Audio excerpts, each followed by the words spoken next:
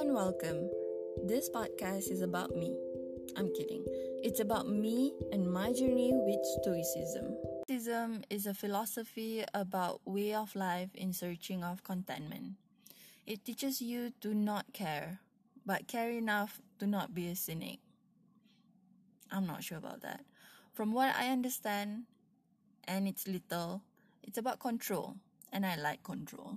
This channel will go through a book called A Handbook for New Stoic by Massimo Pigliucci. Just like the book, the channel would have 3 seasons comprising of 3 disciplines: desire, action, and ascent. Each episode will be discussing about each chapter.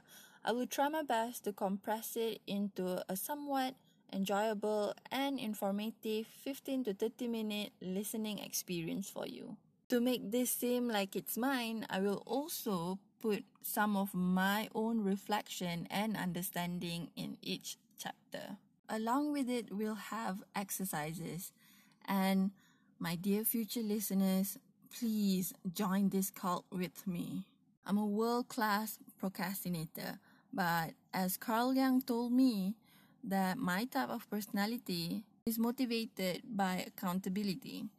So this is what I'm trying to do with this channel.